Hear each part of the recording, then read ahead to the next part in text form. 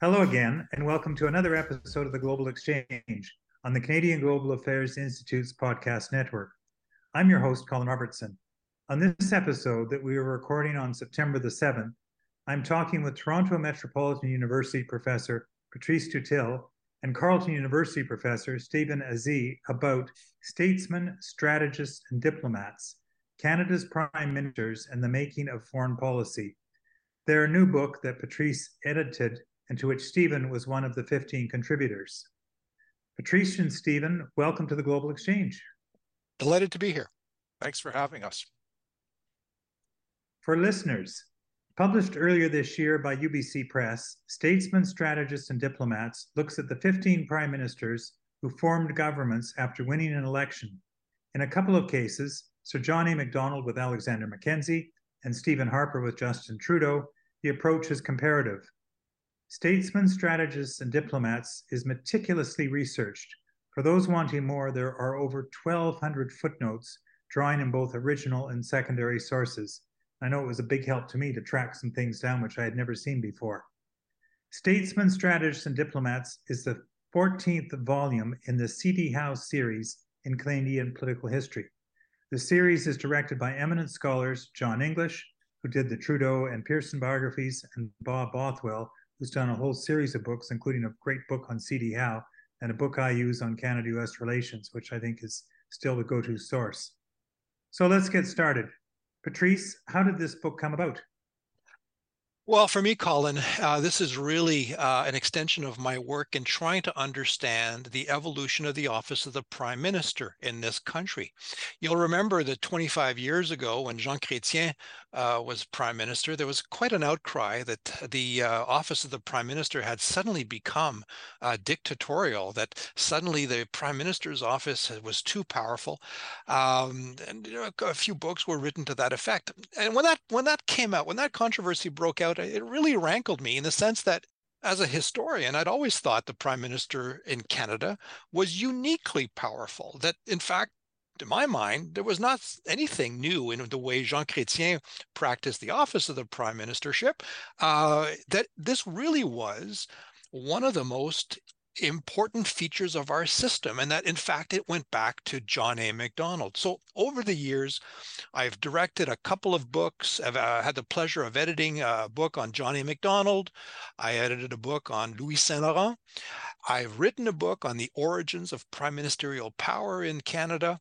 And one of the themes that came out of that one book was the centrality of foreign policy. One of the reasons why the Canadian Prime Minister is so uniquely powerful, even in the Westminster system, is because our prime ministers, from John A. Macdonald on, from 1867 until Mackenzie King in 1946, our prime ministers, with the exceptions of a few months, were de facto the ministers of external relations. They handled it themselves in their small offices. Over time, of course, it expands, and we have the establishment in the Department of External Affairs in 1909 under Wilfrid Laurier. But until 1946, the prime ministers run the shop. Louis Saint-Laurent is appointed in 1946, but lo and behold, the prime ministers still run most of our foreign policy. The ministers handle secondary affairs. So why is that? I wanted to have this book on my shelf. How is it that the prime ministers have shaped foreign policy with a minister or without a minister? And so I decided to launch the ship, invite people to write an individual chapter on each prime minister. So for me, it's really approaching it from the subject of the prime minister. What is it that makes our Canadian prime minister so uniquely powerful, even in a minority situation, so uniquely powerful, even compared to other Westminster systems? You know, you also include in the book quite a poignant tribute to somebody I worked with, Greg Donaghy, when yes, I was managing the historical division as part of the public affairs group at Global Affairs. And Greg had done a lot of work on this as well. And I just want to note that I thought your tribute to him was both poignant and appropriate. It was very sad to see him pass away in the summer of 2020, and the book is dedicated to him. You said that it was in part of conversation with him that that led you to move to this book.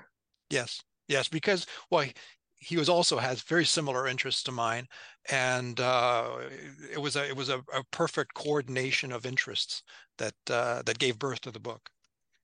Well, I certainly remember as you talk about the dictatorial prime minister. I remember the book that Jeffrey Simpson wrote with the Yes, picture on the front cover.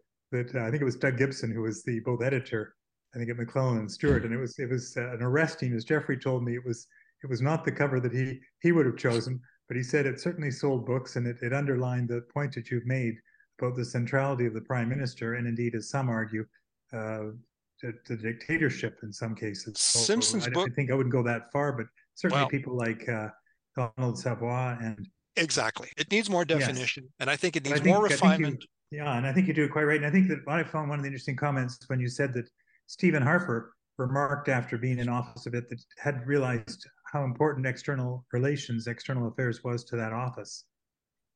It's very important. And as I say, I make the argument in the book. It goes back to John A. Macdonald. I mean, we cannot ignore the fact that John A. Macdonald was critically involved. I will make the argument that he created the Atlantic Triangle, that he literally muscled himself.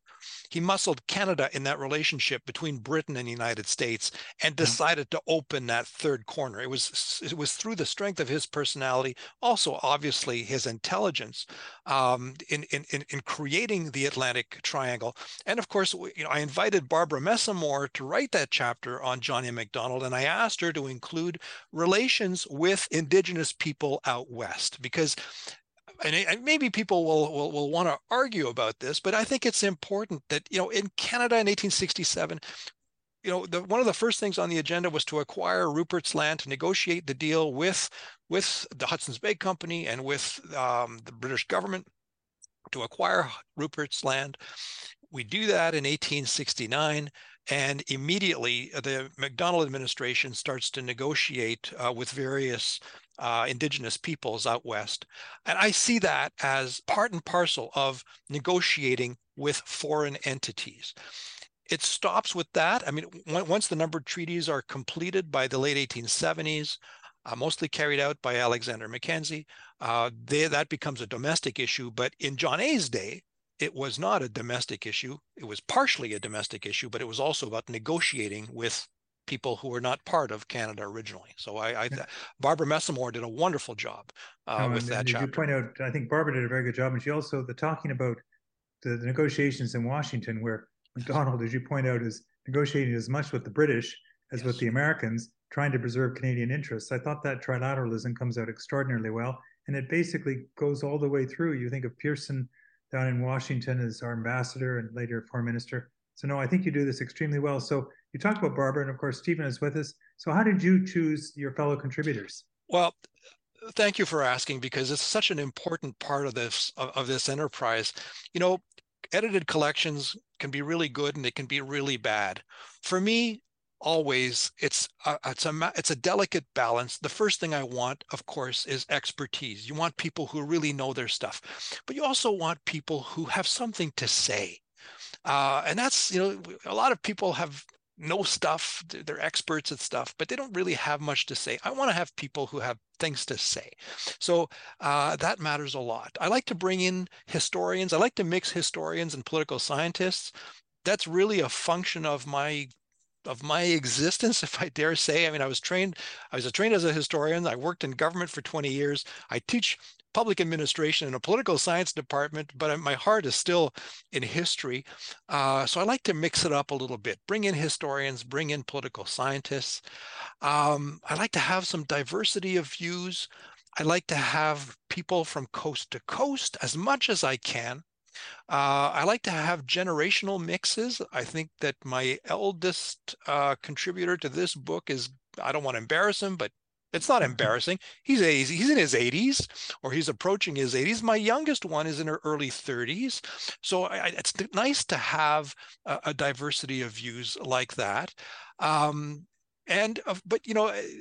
it's getting those special people who are also available to do the work, and that matters a lot. And that's what gets me, to Stephen Atsey. who's here with me today. Here's a guy who's written expertly on various parts of the Liberal Party, who's also written brilliant book on Canadian American relations. I'd known Stephen because I invited him to write for my book on the Louis Saint Laurent. He did a brilliant job, so it was natural that I asked him again to write, and he did a brilliant chapter on a challenging topic, which is the Paul Martin foreign policy. Well, let's step in here and let Stephen say a few words, because yes, Stephen, you did write, I thought, a very good chapter on Paul Martin, and I think it's appropriate that we talk about it this week because with the G20 meeting in Delhi this weekend, Paul Martin, I think, is certainly one of the, along with Summers, Larry Summers, is really the godfather of the G20 movement. And now you say of Paul Martin that he was thwarted in his ambitions, and I think that's true in terms of electoral, but he also had international ambitions. So why don't you tell us a little bit about why you felt he was thwarted? Isn't that a good question? There are several reasons, some beyond his control, but some very much within his control. One problem was that Martin set out a very ambitious agenda. So part of thwarted ambitions is the ambitions themselves. He was going to overturn Canadian foreign policy. He was going to make Canada into a global leader on a number of fronts. He was going to restore our relationship with the United States, which had suffered in the Chrétien years. And so it was a very long, very ambitious agenda that he began with. He also inherited a scandal, the sponsorship scandal from the Chrétien years. And so Martin had imagined himself focusing on foreign policy as prime minister, but instead his attentions were turned immediately to the domestic scene and to trying to save the Liberal Party in the midst of a scandal. So he had very little time for foreign affairs. A complicating factor in all of this is Martin's decision-making style. He thrived on argument. Martin wanted to bring together a large number of people and have them argue for an hour, for 2 hours, for a day, for 2 days, for a weekend, for a week. And from that robust argument with some very articulate people, an intelligent policy would emerge. Well, that served him really well when he was the Minister of Finance. Not so well when he was prime minister, because when you're prime minister, you're not just preparing a budget and a fall economic statement, you're involved in thousands of issues. And so this constant arguing meant that government slowed down, and particularly on the foreign policy front, which had to be pushed aside so that he could deal with domestic issues. So the result was a man with a very lengthy agenda who was unable to really get to most of the items that he wished to pursue. No, I think that's right. And certainly that was my personal experience because he appointed me to head up what was the new secretariat at the embassy in Washington, because I think he'd taken the pulse of the premiers from his time as minister, and he felt that the embassy could do more. And so he appointed a parliamentary secretary just for Canada-US relations, the secretariat within the Privy Council office, where, for example, Roland Harris worked. And then I went to Washington and had a major group that worked with the premiers, and I thought that whole approach was correct. But as you say, he got diverted, and we saw things like ballistic missile defense and other issues where it just things didn't work out the way we thought they would. And so I agreed with your assessment that he was thwarted, but I thought that his instincts, in part inherited from his father, were essentially correct. I would agree with that. I'm certainly sympathetic to what he wished to do. Disappointed that he didn't accomplish more of it. No, he was a liberal internationalist, and that takes me to my next question, which is going to be you, Patrice. And your chapter and the title of your chapter on Robert Borden, which I also thought was excellent, a great read, about what you call the rise of conservative internationalism. So I'd like you to define conservative internationalism and how it's different from liberal internationalism, which is a term we use much more frequently than certainly conservative internationalism. Well, conservative internationalism is the unknown twin of liberal internationalism. And I emphasize, Colin, I did not invent this term, okay? But it has never been applied to Canadian foreign policy. In international relations theory, we sort of see two major schools, right? There's the realist school and there's the liberal internationalist school. anybody who's worked in foreign policy, who's studied it closely or not even that closely, will recognize that there's no such thing as an either or. You're not a realist and or a liberal internationalist. You're always somewhere in the middle. I see it as a spectrum, and some people move a little bit more towards the realism, and then they move back to liberal internationalism, or they sort of find their grounding in the middle. It's not a question of black and white. There's always a middle ground somewhere, and it really depends on the prime minister. It depends on the prime minister where the country's foreign policy, where Canada's foreign policy will lie. Now, Robert Borden is a particular problem in Canadian foreign policy. I'll just to remind our listeners, Robert Borden, Halifax fellow, becomes leader of the official opposition in 1900, is elected in 1911, defeats Wilfrid Laurier in a major election on two major issues. Number one, his unconditional support for the British military buildup, and his defeat of the free trade agreement, the reciprocity agreement that Laurier had negotiated with the Taft administration.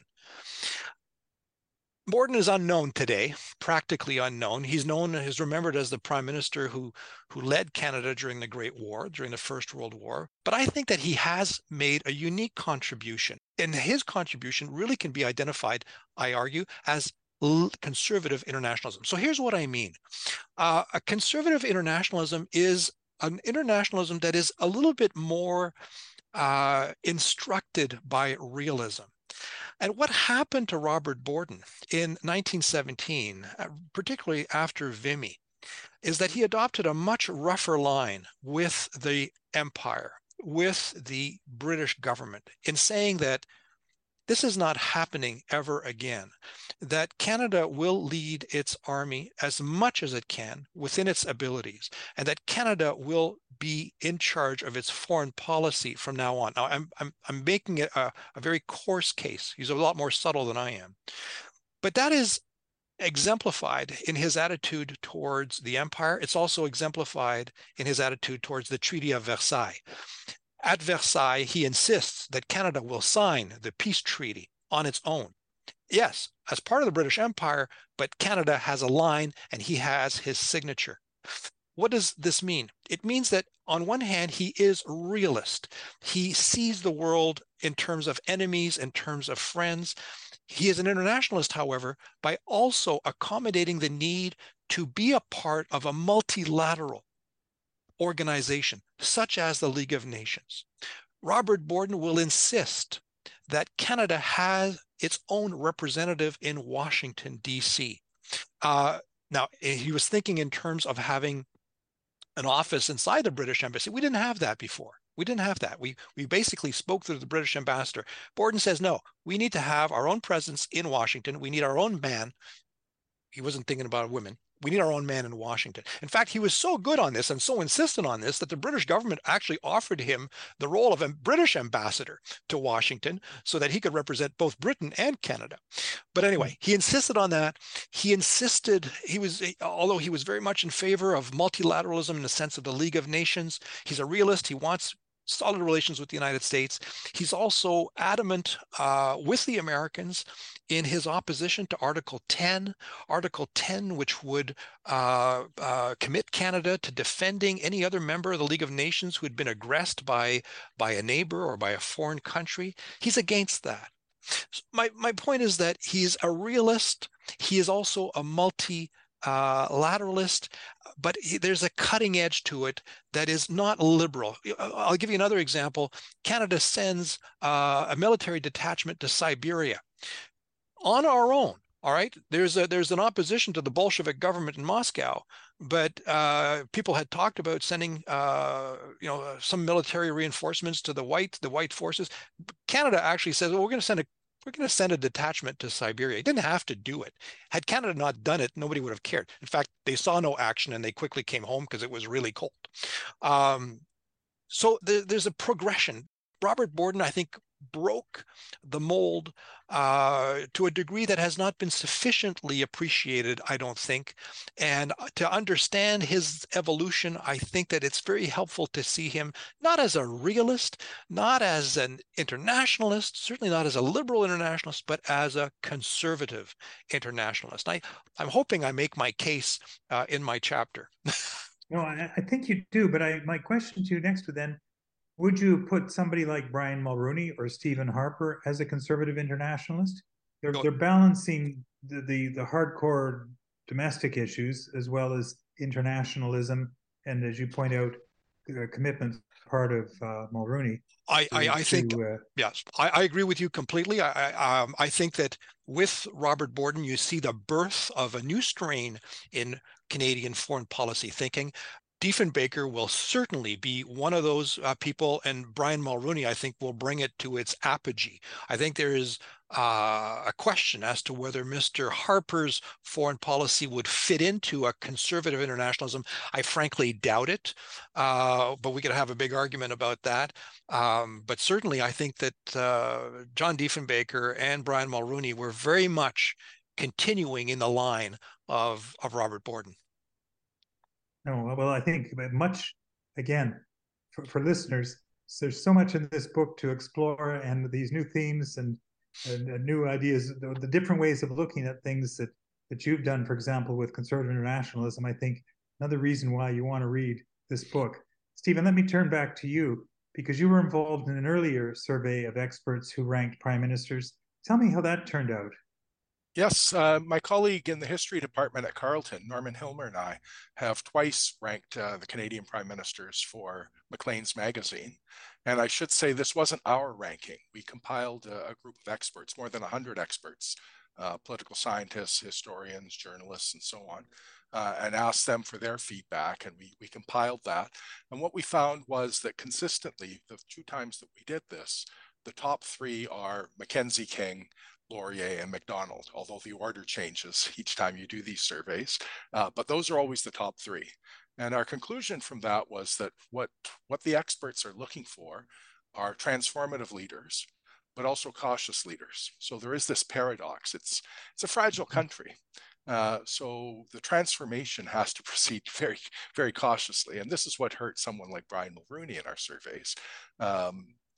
Through the Meech Lake Accord and Charlottetown Accord, the experts thought that he had really strained national unity. So it keeps him out of that top tier. No, and I think if I recall, I have the greatest respect for Norman Hilmer. He was one of my go-to people on Canada-U.S. relations. I think of the books that he and Jack Granatstein wrote, for example, just the knowledge there. So a great person to be working with.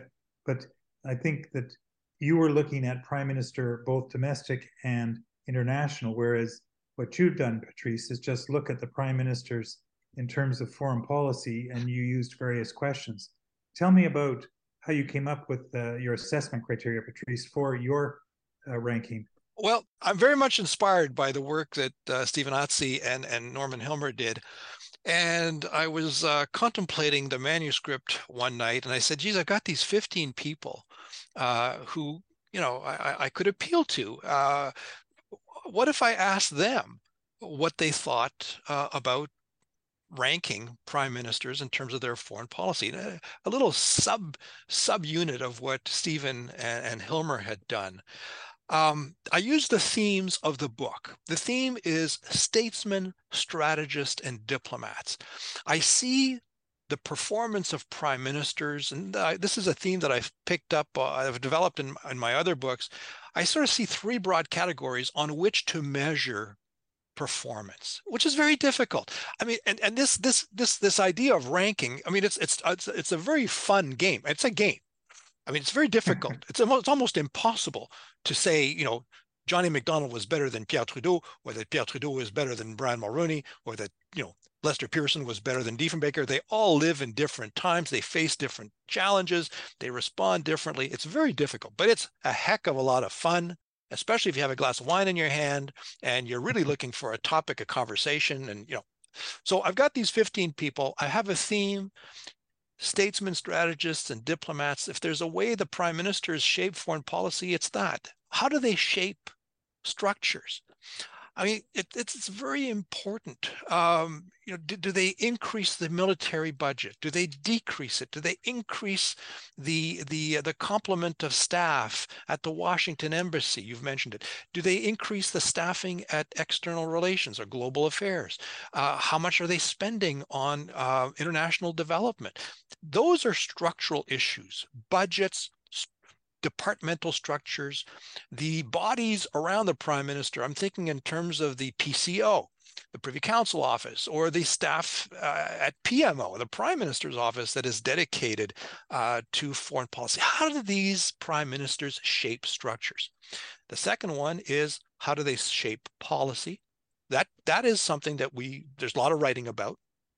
And last but not least, how do they shape their diplomacy? How do they perform as individual diplomats? Some people were excellent.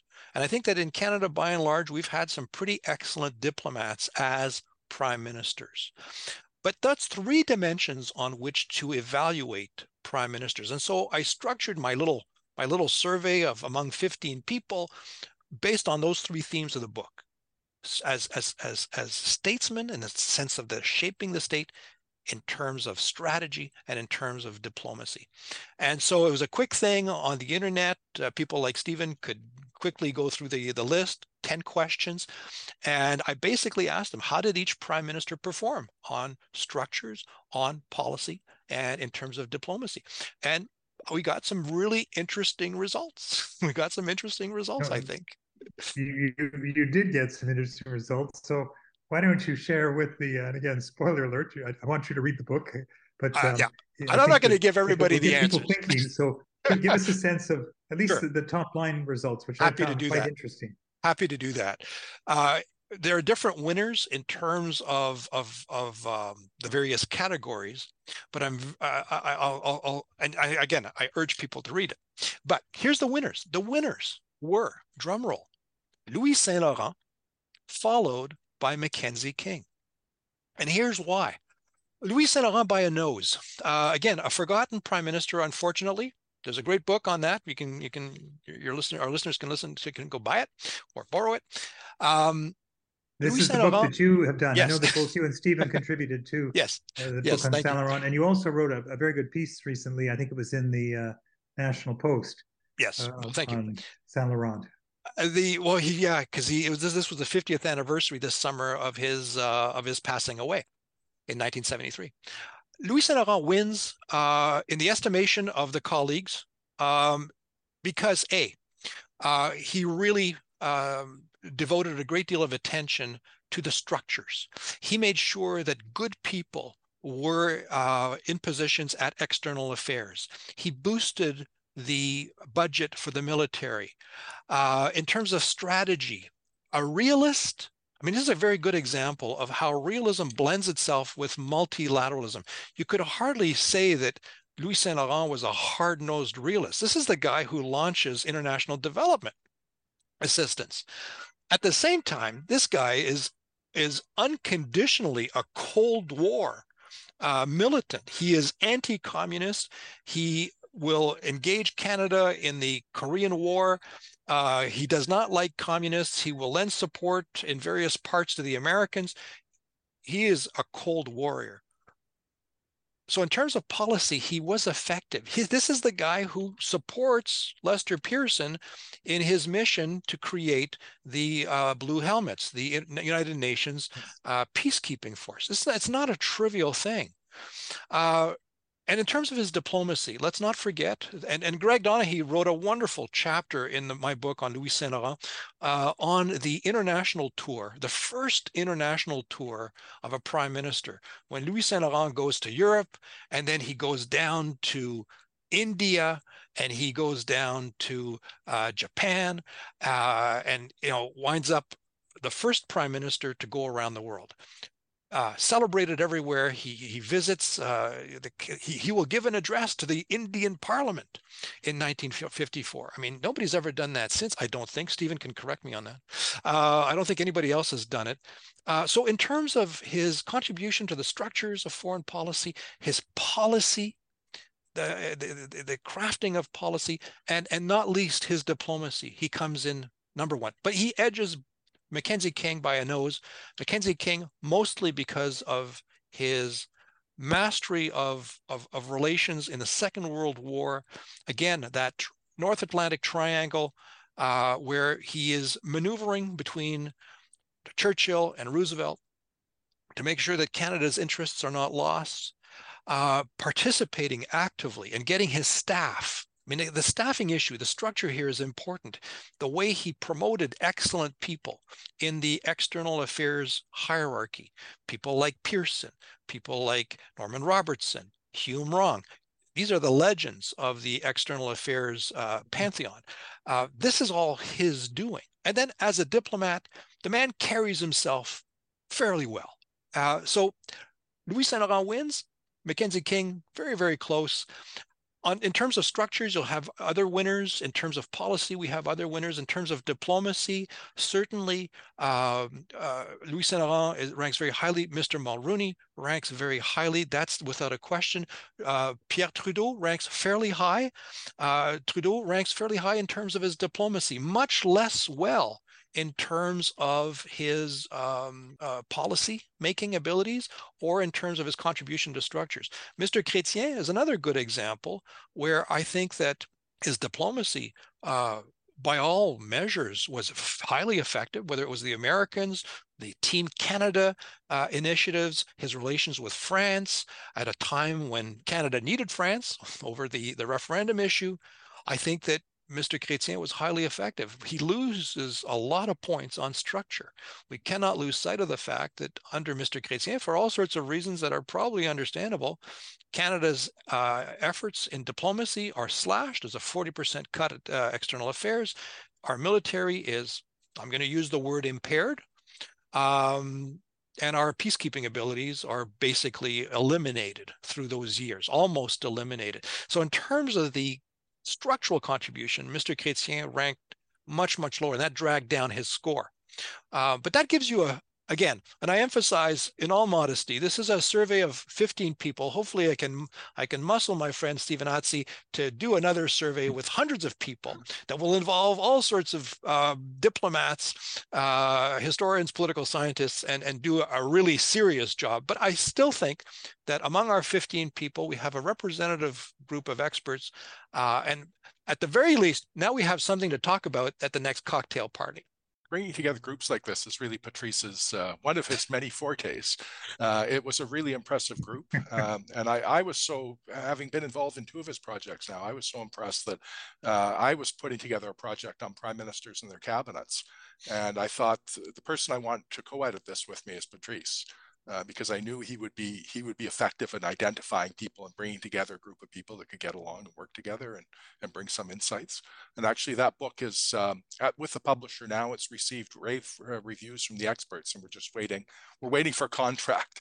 Waiting for a contract. Yeah, it should be out next year. Stephen, come back and send it direct, because it's the kind of thing that we'd be delighted to look at, because I do think the cabinets play a role, and also including in foreign policy. Arguably, foreign policy, most ministers now have a group within their department that looks basically at foreign policy, not just finance, which has always played a critical role, but you think fisheries, of course, immigration, environment.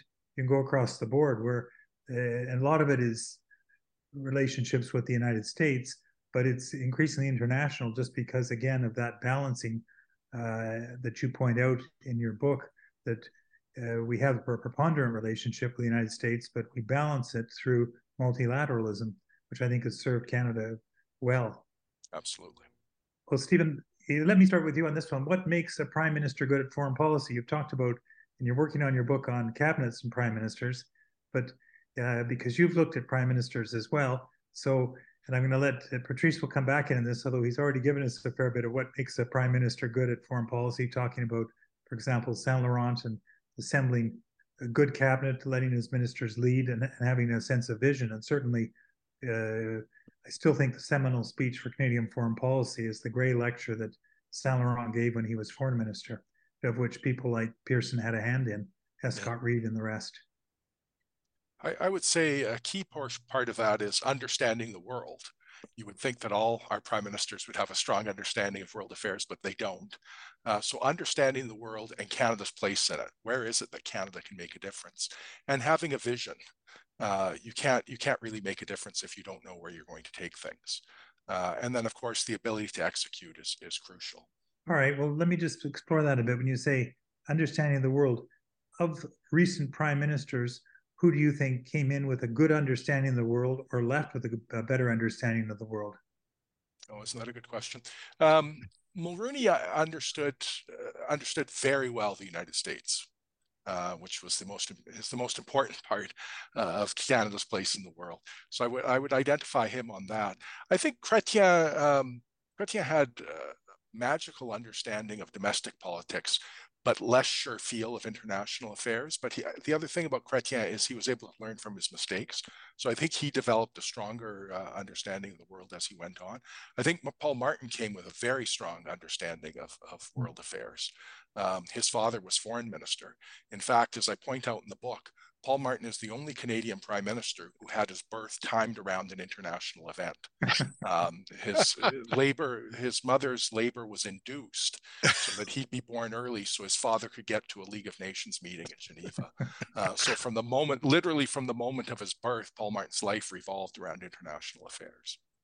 No, and what you just underlined, Stephen, is something which is, I think, brings the book alive. And it's these little vignettes that you've been able to come up with. And I think, Patrice, I think you came up with the one about Borden picking up David Lloyd George by his lapels to make a point. I mean, this is what makes this such an interesting book, because it's not just sort of dry history or politics, it's living history with the lovely sort of anecdotes and vignettes that you've been able to bring in, just as you've described, Stephen, about the birth of Paul Martin, as they used to call him, Junior.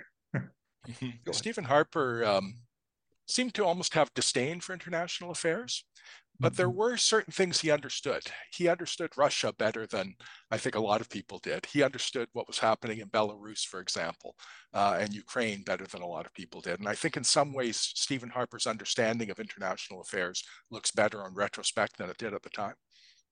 What would you say about his understanding of Israel? Because he took certainly a strong stand on Israel, those who oppose Israel and Jews. I mean, this was certainly something that he made a key part of his foreign policy, and bringing in sort of the Office of Religious Affairs was another piece of what he did. Yes, it's interesting. When he visited Israel, one of my students at the time was a journalist. I won't mention the name, who traveled with Harper to Israel. And I asked later, what is it about Israel for Harper? Is this politics? He said, not at all. Stephen Harper feels this viscerally. This is deep down in his core, this support for Israel. It's not about winning votes from Jewish voters in Montreal or Toronto. But this is where that's true. Certainly, I remember listening to a speech he gave in Canada about the sort of anti-Israel and the rest, and I thought it really was, as you say, visceral and straight from the heart. But I think there's another element here that needs to be remembered. And again, it illustrates the link between personal diplomacy and policy. It's not just Canada that affects a deeper rapprochement with Israel. You also see it in Western Europe. You see it in Japan, Italy, France, Britain, all the countries, almost all the countries in Western Europe tie themselves to Israel a great deal more willing to be defensive in the defense of Israel in light of the various intifada that are taking place there. So it's not just Mr. Harper's personal diplomacy here. There was a general trend of warming relations with Israel at that particular time, and that cannot be forgotten. It's important. But Stephen's point, though, about knowledge, personal knowledge, is very important. And we've been fairly lucky in this country to have prime ministers who had some experience with foreign powers in the past. Johnny MacDonald's a good example. I mean, he'd been in talks with Britain from the 1850s through the negotiations around Confederation. He was not new at this game when it came time to negotiate the Treaty of Washington in 1871.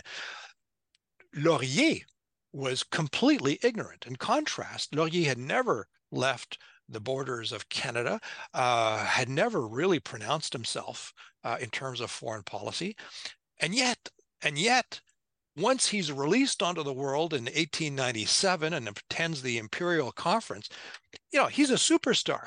The Brits just go nuts for this guy, this French Canadian who speaks English like the best of them, who declares himself, loyal to Queen Victoria, and who's just magical. I mean, he becomes the first, and then he goes to Paris, and of course the French are just elated to see this francophone, this Canadien français, speak in their language on behalf of a country that is part of the British Empire. It's a magical thing.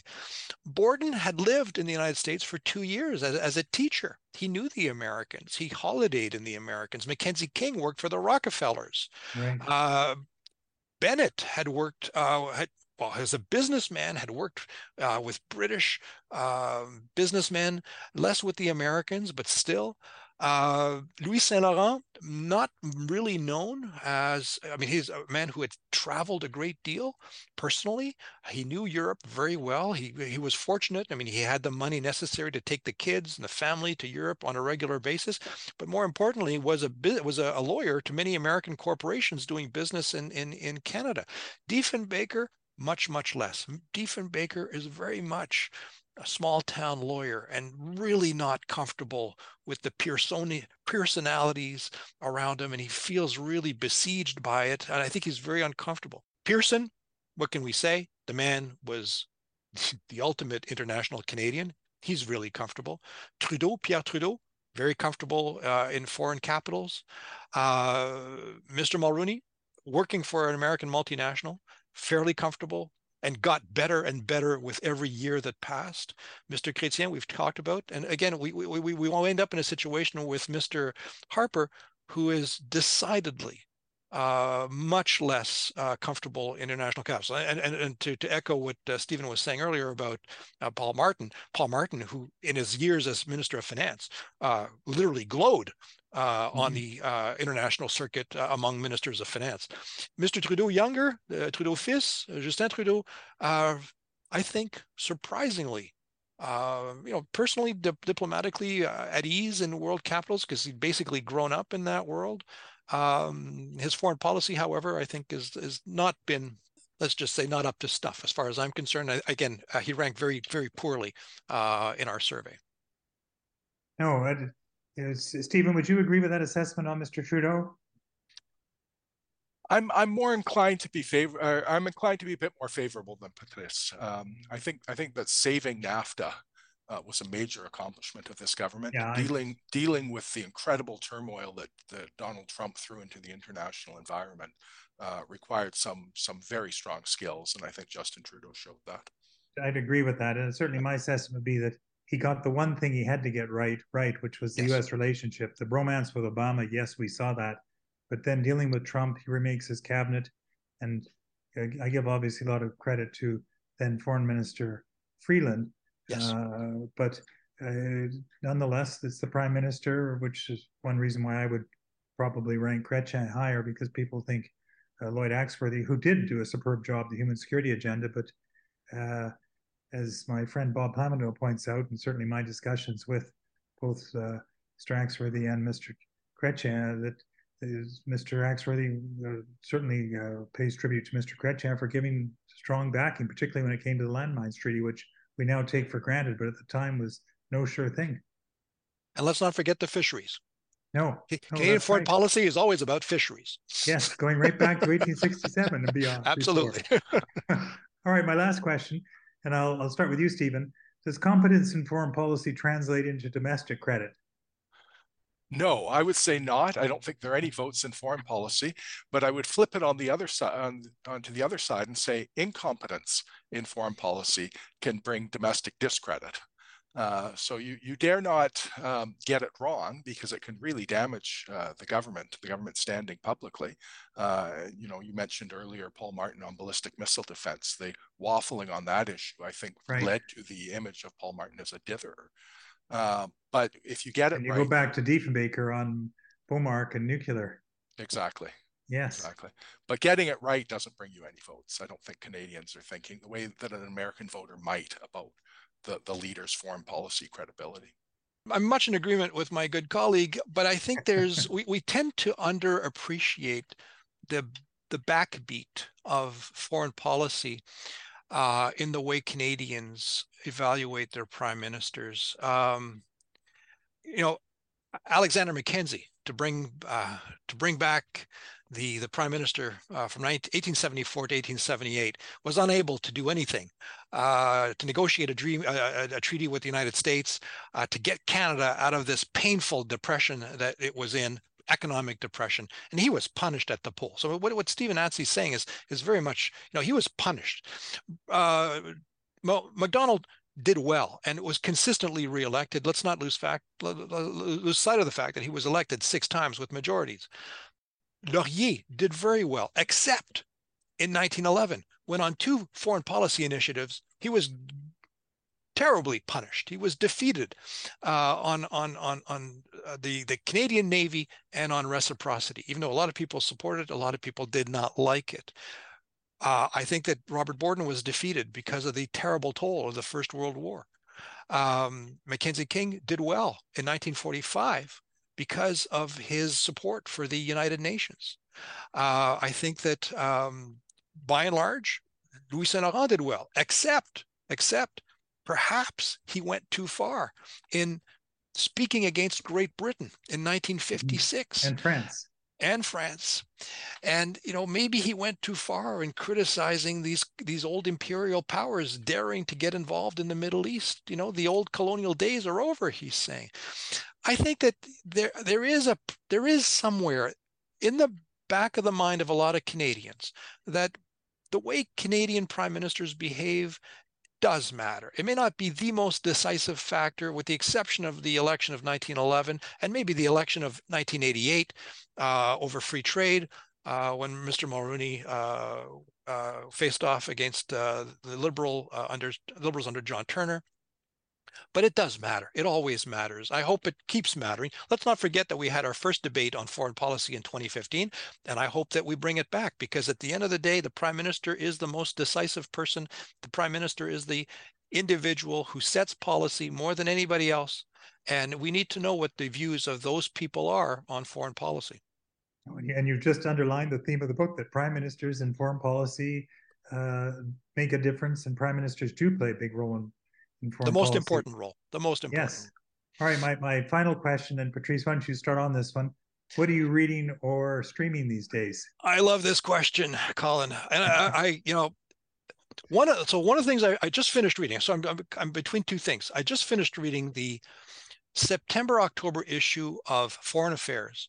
It's something I always read, but this last issue, I read it practically word for word. It's chock full of articles on Russia, on China, artificial intelligence, Erdogan. I mean, it was a fantastic issue of Foreign Affairs, the September and October issue. So I just finished that, and now I'm reading, and this might have been a book that one of your previous hosts might have recommended. It's called Sinistan, China's Inadvertent Empire. It's written by Raffaello Pantucci and the late Alexandros Peterson. This is a study of how the Chinese government is really extending its influence in the former territories of Imperial Russia. We're talking about Kyrgyzstan, Tajikistan, Uzbekistan, and Turkmenistan. And the way the Chinese have, using the Belt and Road Initiative, various investments in infrastructure, have really occupied the vacuum left by the Russians in 1991, and are really sinking deep roots into these territories. And it wasn't until I read this book that I was reminded that China actually has a border with Afghanistan. It's a small mountain pass, but it's there. Anyway, it's a very sensitive region geopolitically. And as a China watcher, I'm always interested in these books. And anyway, Sinistan, it's a gripping account, and I would strongly recommend it. All right, Sinistan. I'm just finishing Robert Kaplan's new book, The Loom of Time, about the Greater Middle East. And he talks a lot of what you're talking about China's influence through Belt and Road in that the back of beyond, as Fitzroy McLean used to call it. So great suggestions. Thank you for both of them. Foreign Affairs, Current Issue, and Sinistan. Stephen, what are you reading or streaming? In the summer, I always read fiction. So I'm just finishing up. My summer's coming to an end. So I'm finishing up The Night Watchman by Louise Erdrich, which is a Pulitzer Prize winning novel. She's a Chippewa from Minnesota. And the book is about the dispossession of her people in the 1950s. But it's not a political tract. It's masterful storytelling with really strong characters. And I'm almost done, but I've really enjoyed it. And then because the academic year is starting, I've begun my nonfiction reading. So I'm reading Jonathan Molloy's The Paradox of Parliament. I've just started it. I've assigned it to the students in my graduate class, which starts on Monday. So I have to read this very quickly so that I've read it before they get to it. But Jonathan Molloy's a senior Canadian political scientist who's written extensively on Canadian politics. So I'm looking forward to reading the book. All right. So The Paradox of Parliament and The Night Watchman? That's right. Yes, perfect. All right. The great suggestions from you. And again, this part of the program notes I'm consistently told by people is what they're most interested in is what are other people reading. Sometimes they say, hey, get tired of the podcast, go right to the notes. I want to find the reading list. So thank you, gentlemen, and thank you for listening to this episode of the Global Exchange. We were joined today by Patrice Dutil and Stephen Azie, and their book is Statesmen, Strategists and Diplomats, Canada's Prime Ministers and the Making of Foreign Policy. It's a great read, so buy it. You can find the Canadian Global Affairs Institute on Facebook, Twitter, and LinkedIn. The Global Exchange is brought to you by our team at CJAI. Thanks go to our producer, Joe Calnane, and to Drew Phillips for providing our music. I'm Colin Robertson. Thanks for joining us today on the Global Exchange.